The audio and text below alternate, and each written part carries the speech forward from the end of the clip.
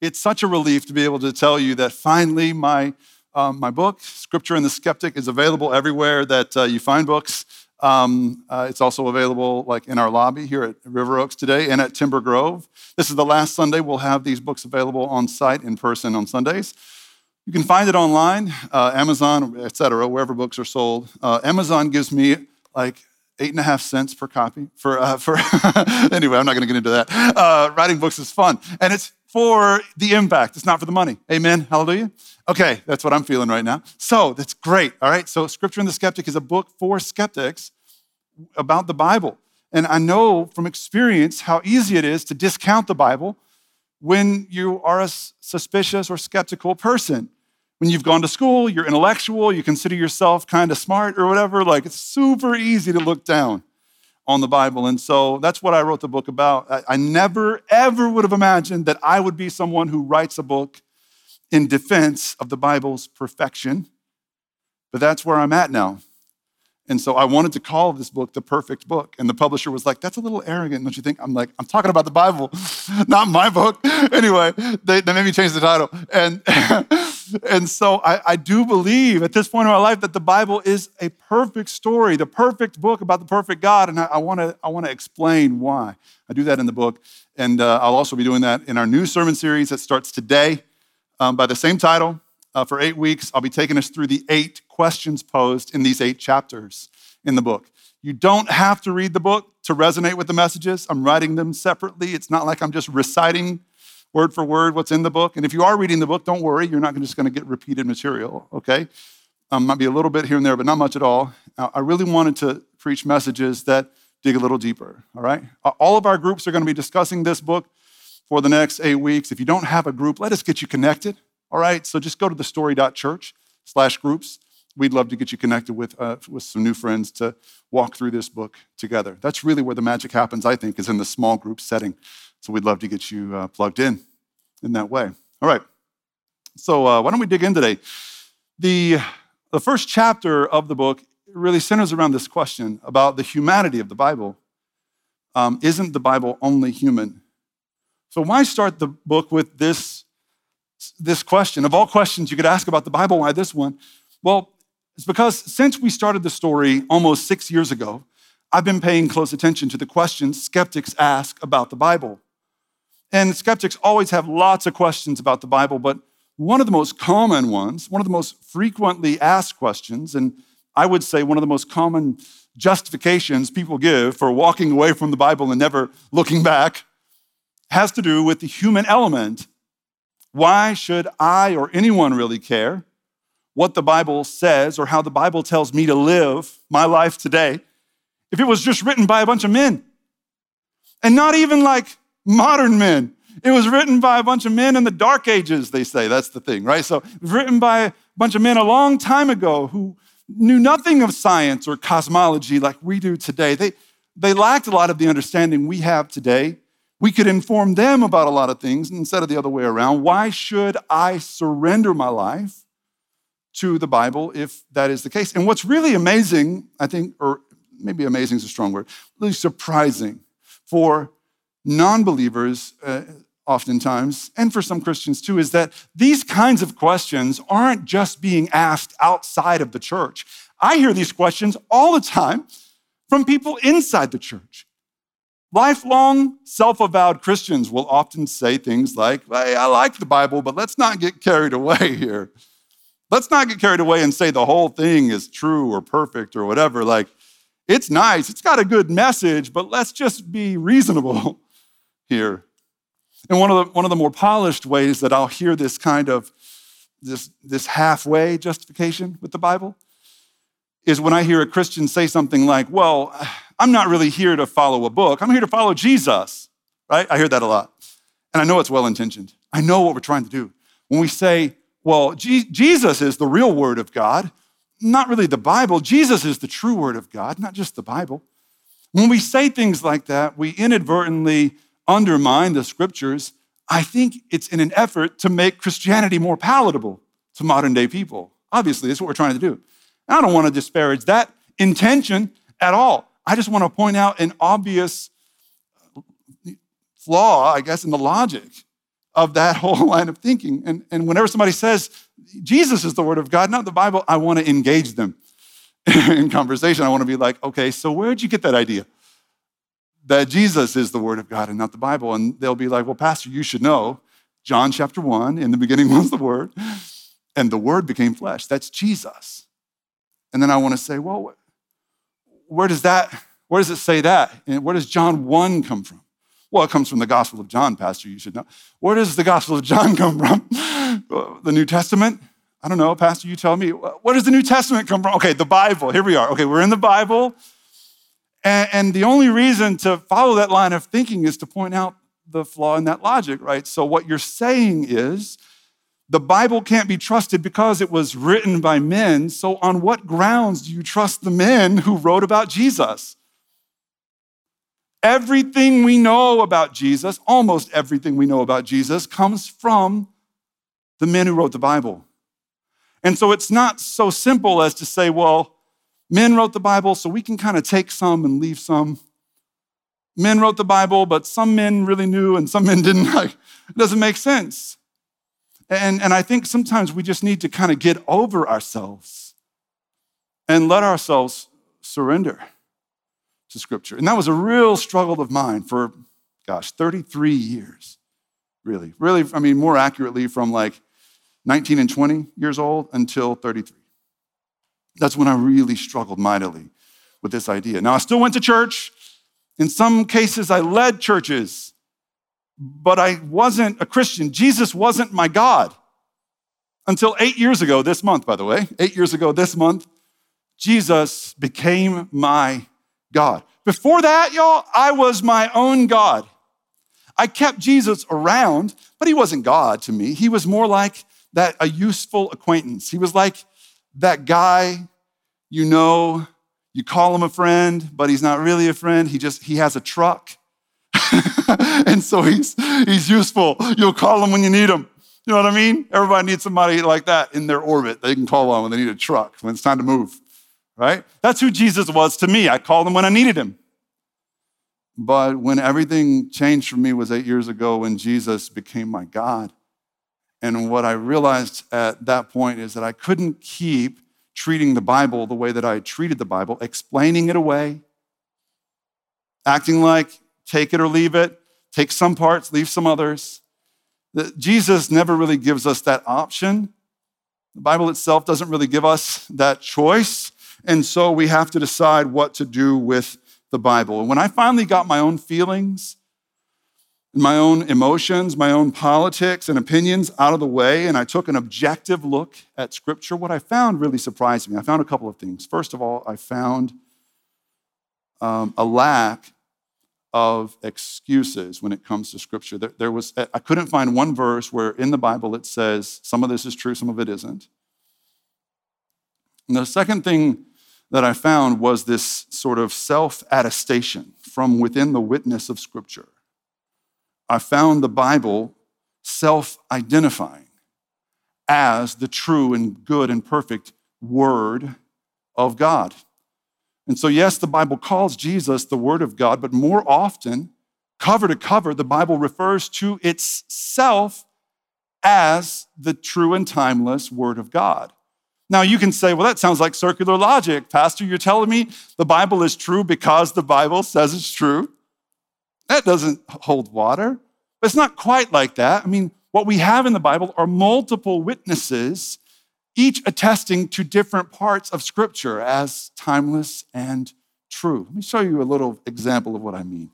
So in the Old Testament, for example, hundreds of years before Jesus walked the earth, we have examples of Old Testament authors referring to the Bible, in particular to the Old Testament, as the Word of God. So Psalms, right? So throughout the Psalms, you see examples of this. In Psalm 119, 105, it says, your word is a lamp to my feet and a light to my path. Now you could say in an ethereal, foreshadowing kind of way, the psalmist is writing about Jesus, but more directly, the psalmist is writing about the books of Moses. Genesis, Exodus, Leviticus, Numbers, Deuteronomy, the first 5 books of the Old Testament, calling those books the Word of God that lights your path. The prophet Isaiah said something very similar He said in chapter 40, verse 8, the grass withers, the flowers fall, but the word of God endures forever. And these are just two examples of dozens of others where the Old Testament self-attests or self-identifies as the word of God. Now, Jesus grew up reading the Old Testament that we have today. It was what he called the Bible. There wasn't a New Testament yet. Jesus grew up studying the same Old Testament you have in your Bibles. That's how he learned to read, was with the scriptures.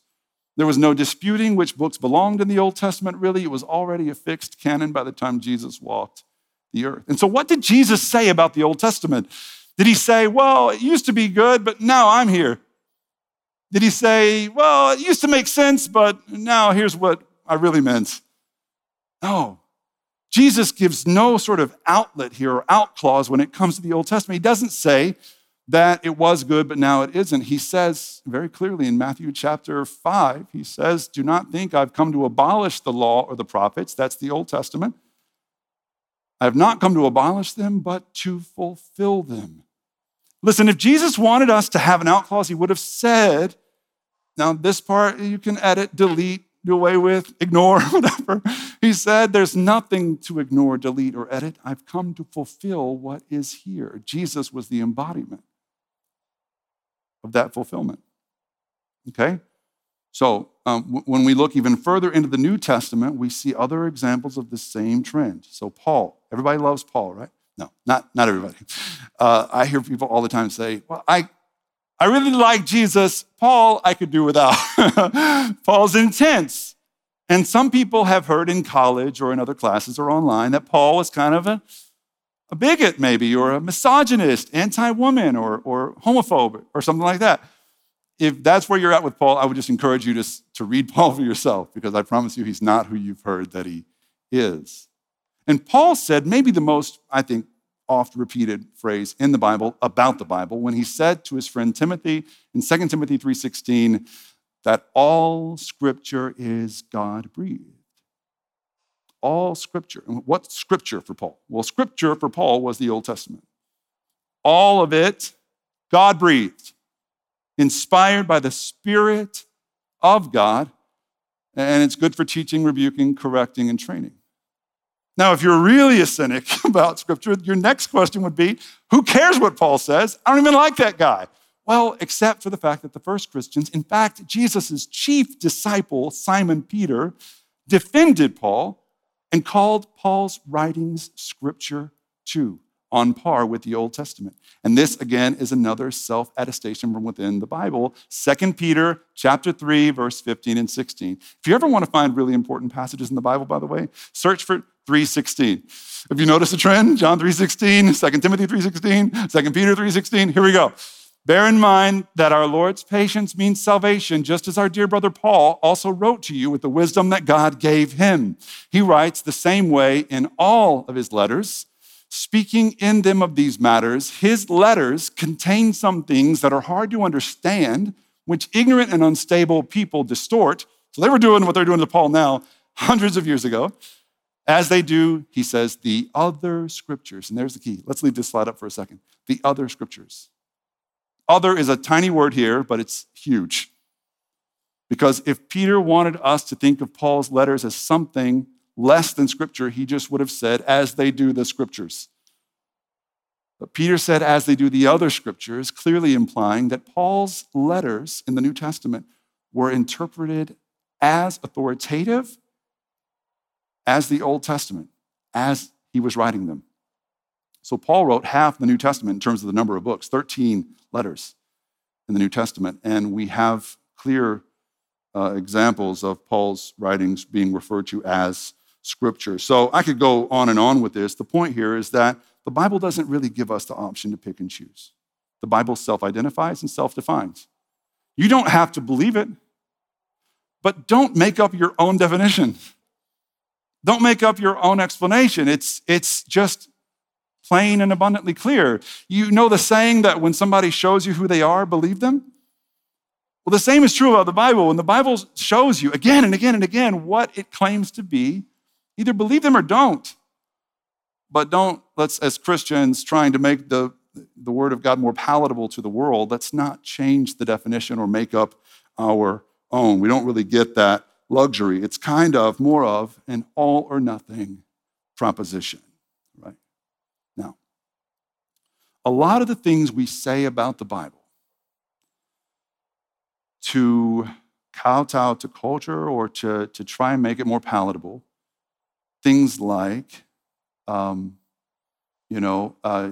some of it's good, some of it we can forget about. Things like, well, yeah, there's some evil in the Bible. There's some things were lost in translation. Some books that were supposed to be aren't in there. Some, we kind of just wishy-wash about the Bible. A lot of the things I hear people saying about the Bible are things you say when you want to like Jesus, but you're not ready to love him.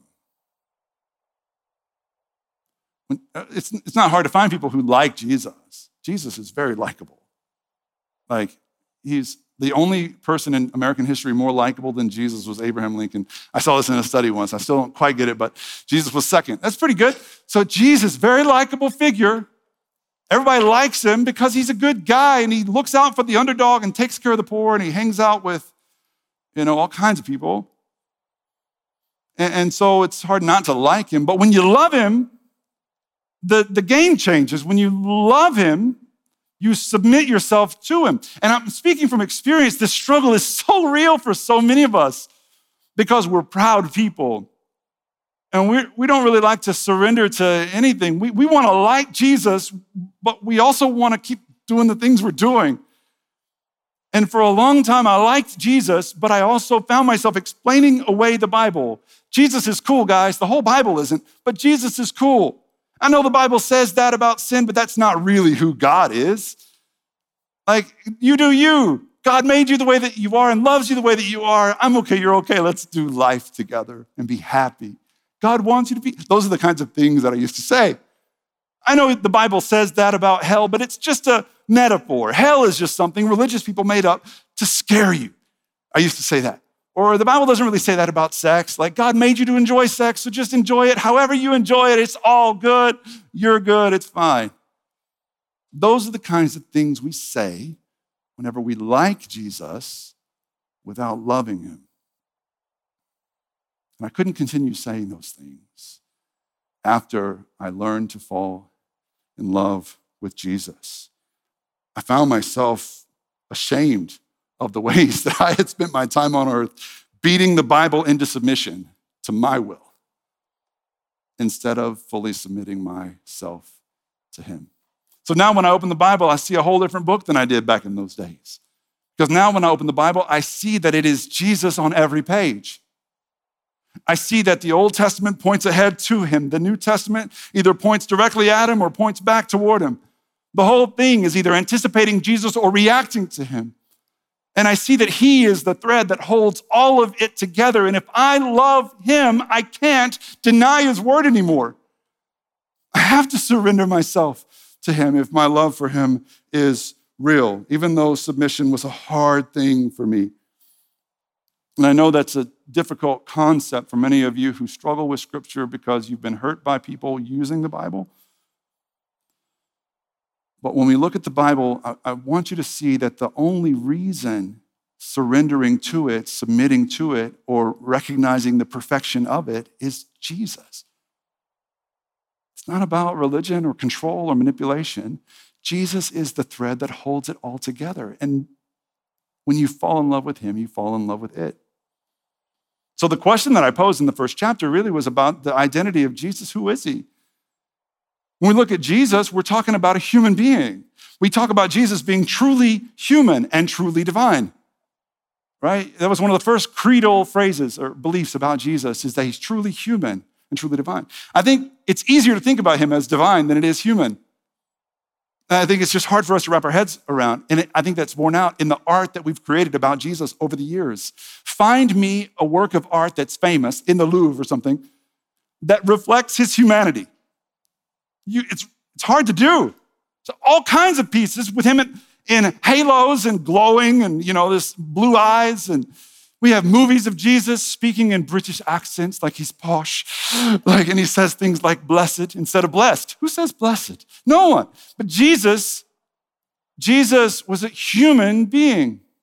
He hanged out with his friends. He worked in a construction job. He took care of his mother. He drank a little. He ate a lot. And he hung out with all kinds of sordid people.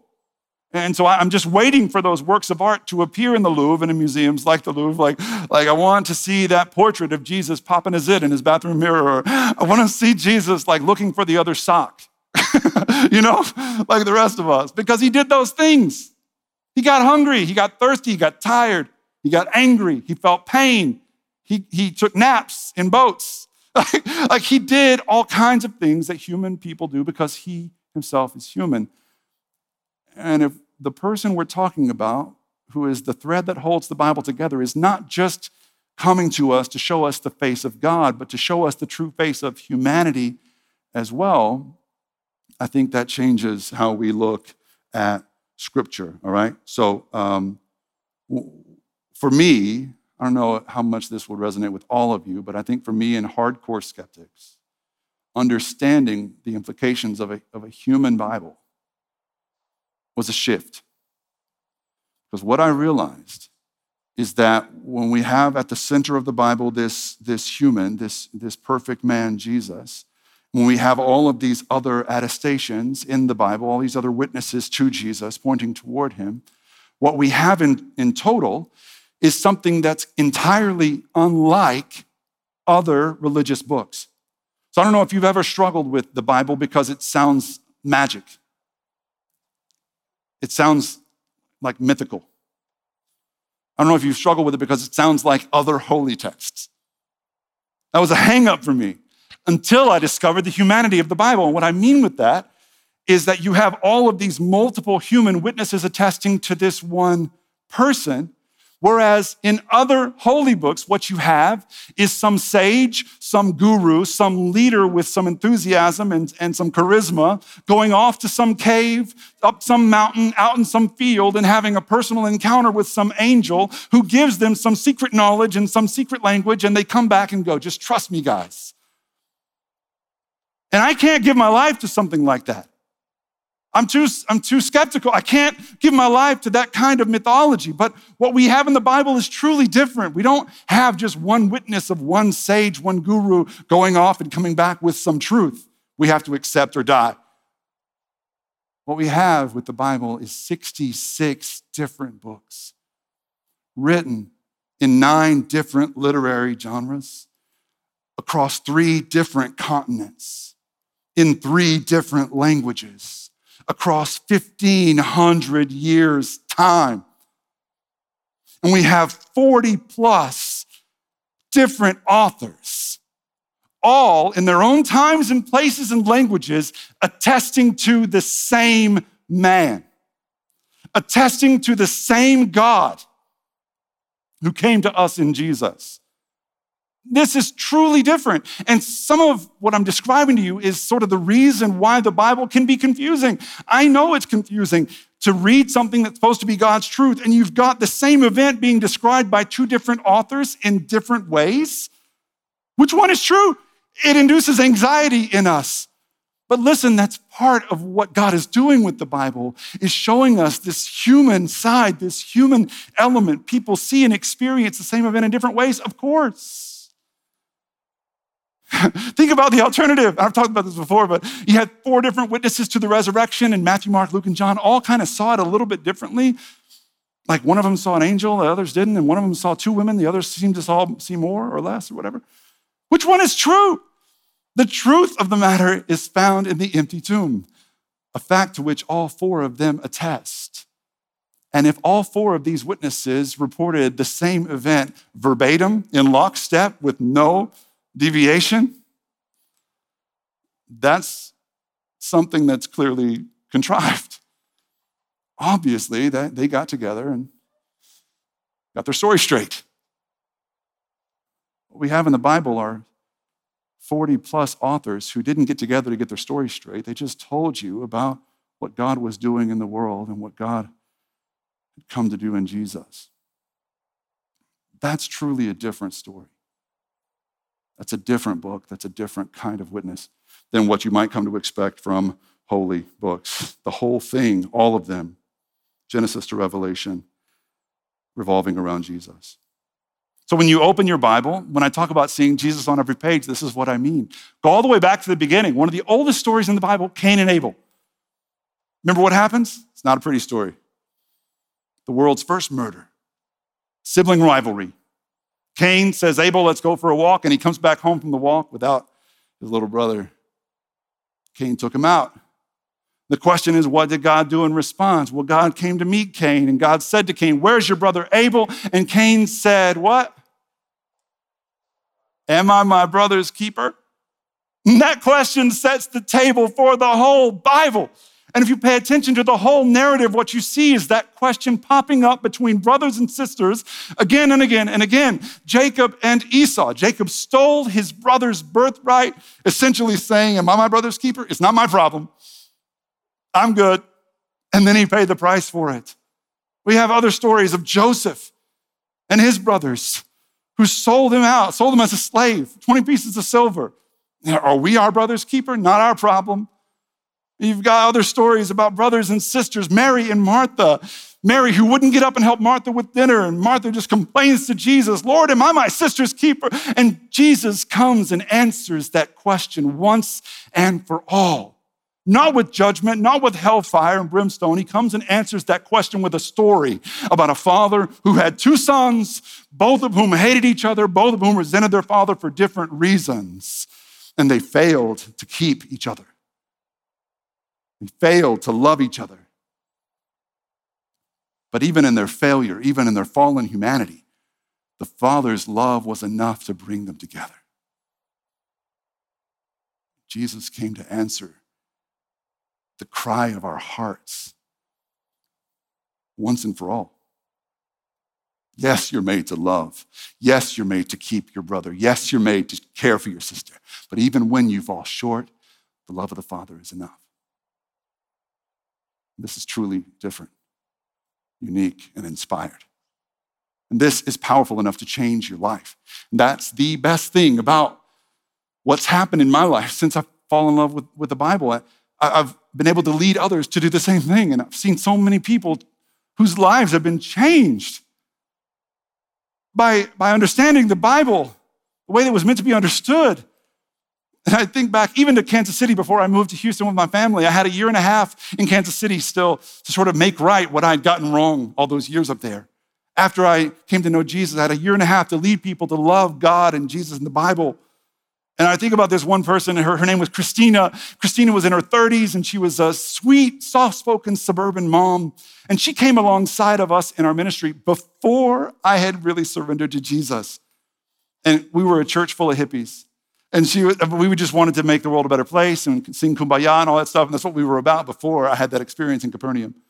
But she stuck with me after that as well. And when I came back and I was just on fire for Jesus and his word, she followed me there as well. And I remember after preaching a sermon about the prodigal son and the father who loved him, Christina said, it's time for me to take this more seriously. And so she left behind her energies and her chakras and her vibrations and all the stuff she used to talk about. And we used to talk about at that church before my conversion.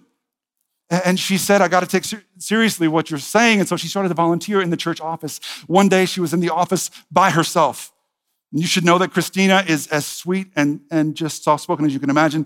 5'5", maybe 120, soaking wet. Like just not a very imposing figure. One day she was there by herself and two women showed up at the door. Our church was in a very challenged part of town. And Christina later told me that these women were very imposing figures. They were very large people. And she wasn't disparaging them or anything. She would never disparage anyone. That's just who she was. But she said they came into the office and they sat down in front of her desk and they said, we're here for sack lunches and bus passes. We always kept sack lunches and bus passes because of the area we were in. People were in need. And so we need some sack lunches and bus passes. And she said, okay, I'm going to go back and get some. You just hang tight. She went back around the corner to grab them. When she came back to the office, she saw them going through her purse. And she said in a moment, she didn't even know how to react, but she just said, excuse me, what are you doing? And they looked at her and they looked at each other and they just bolted. They hit the hallway. They ran down the corridor toward the exterior entrance so they could get out.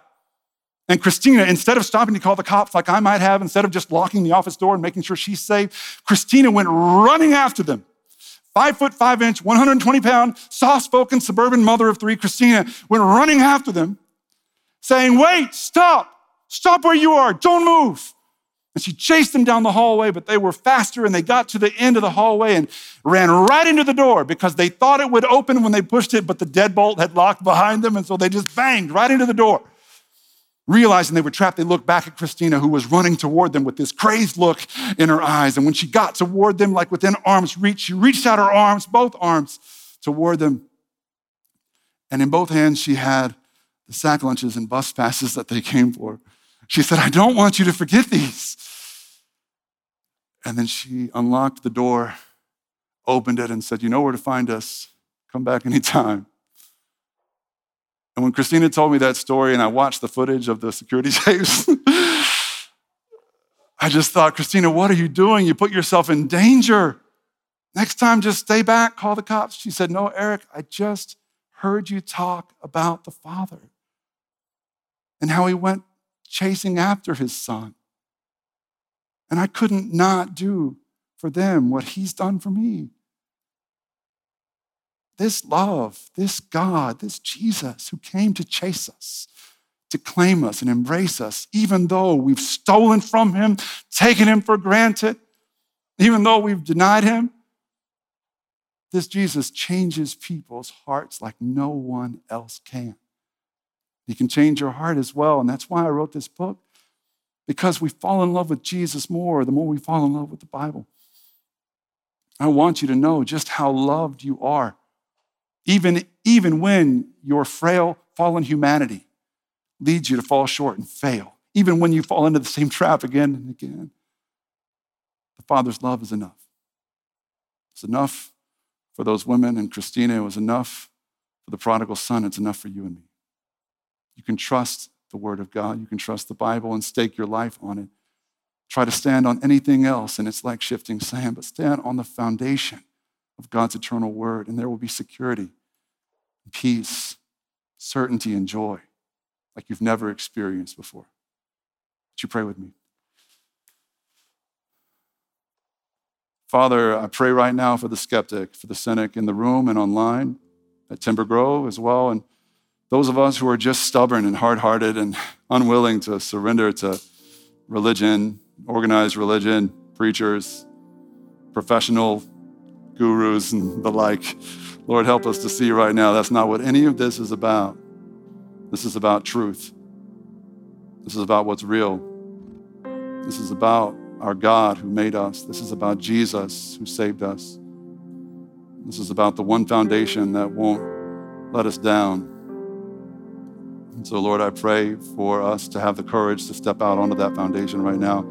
Even if the Bible is really intimidating, it seems like it's too big to even approach it. But I pray for faith to take baby steps toward it. We pray right now in Jesus' name, giving you thanks with all of our hearts.